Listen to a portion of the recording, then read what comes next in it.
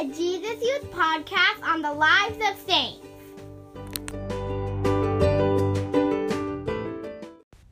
Hi everyone, it's delightful to have another guest, Rose, with us today. Welcome, Rose.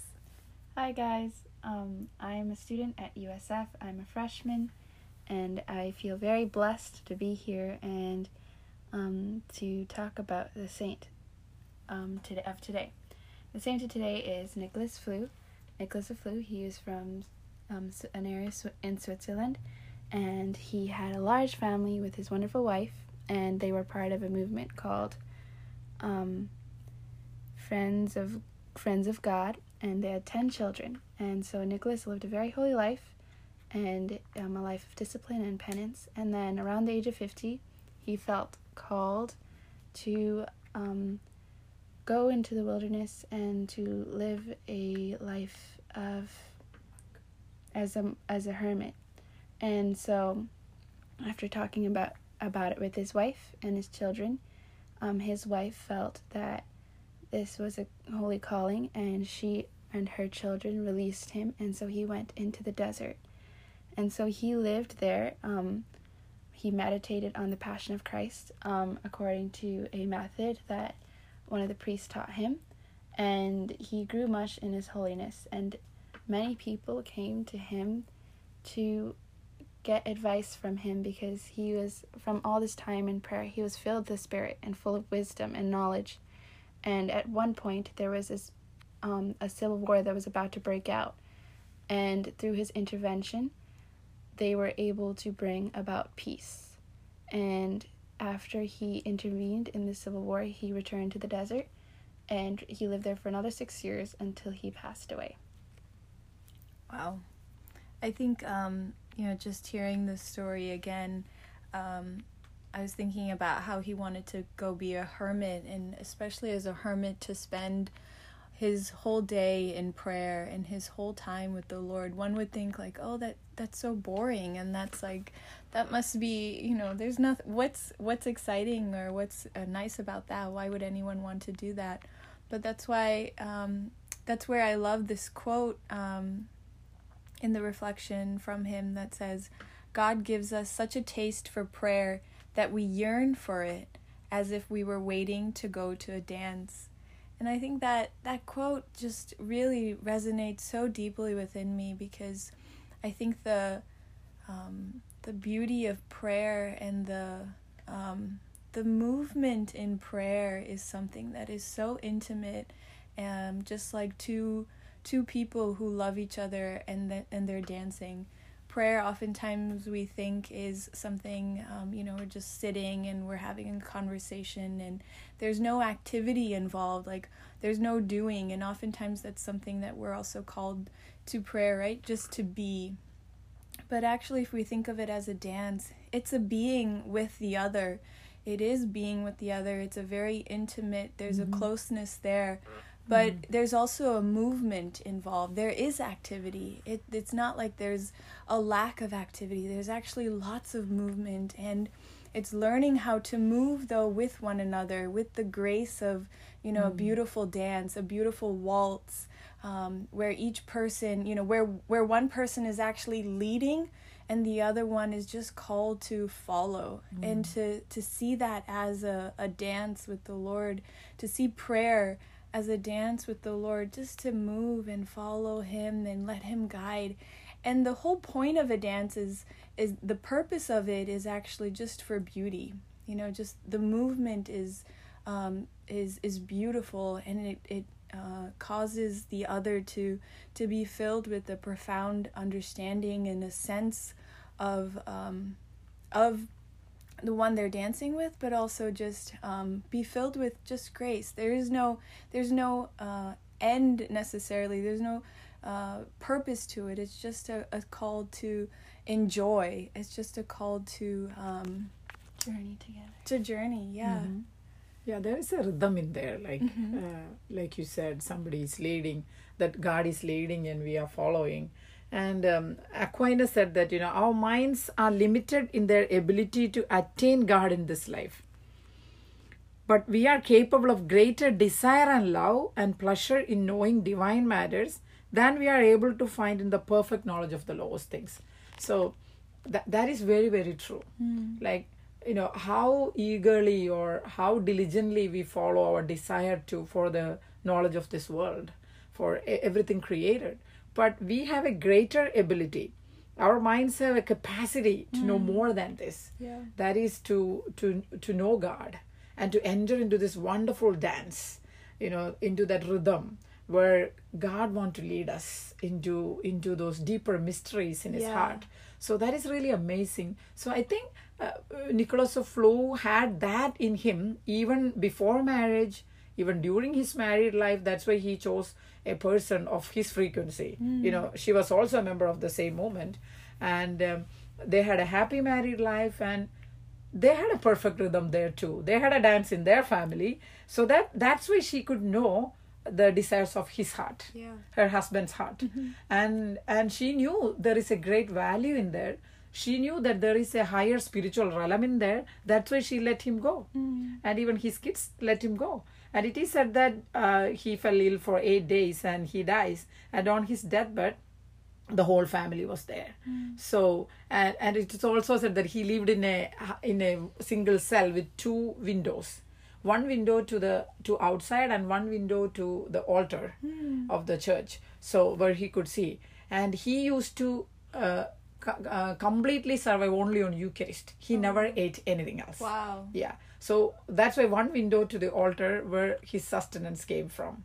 And one day it is said, like, some people were there in talking to him, and he looked through the window and saw his family and said, "Oh, God bless you, good people." Like, so he knew them. He lived among them, just in another valley than his house. So he used to see them, but they had that kind of a detachment. And also, I think that was a part of a big dance, a big movement, which they understood. The husband, the wife, and the kids, and God was actually leading them. So I really like this idea of this entering into this dance, kind of a deeper prayer relationship with God, where our Lord is the one who is leading us. Yeah. What about you, Rosie? What touched you? Yeah, many times, especially in discernment, you're so eager to think that, like, you want to reach the destination. You're like, okay, I need to get this, like, get here. I need to make this decision, but you forget about, like, the dance, the journey in between. And, like, as we're journeying there with Jesus, we're dancing with him, and we're getting there. Like, it's not about the destination anymore. It's about the journey with him.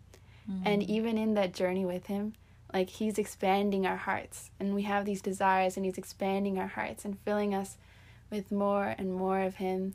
And we're entering into this deeper knowledge of him. And then as we journey, we realize our desires were only an inkling of what we thought it would be. Yeah.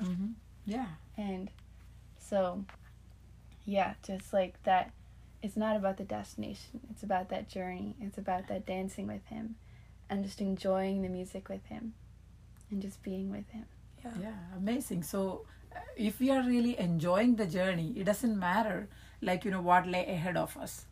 Whatever be the discernment, every minute of that discernment, every minute of that journey, we could enjoy, because we are with the one who have this destiny, our destiny in his hands. Yeah. But he needs our cooperation, our free will, and so he just waits for us, and he's ready to take our hands and lead us. It's so amazing, right? Yeah. What a consolation that is. Yeah. Something that, as you were speaking to, being in his cell with one window open, to the world and the other to the Eucharist, I think that's really what we're called to do in this world, to really live that out, where, yes, we do have one window of our soul open to the world, but our cell, our interior life should still be within that, our own hermitage, like our own interior hermitage. And one of the saints previously also reflected on, like, he called us to find our own inner solitude and that place where God speaks to us. And from there, though, it's the way God speaks is because the other window is opened to the Eucharist. The other window is open to the Lord.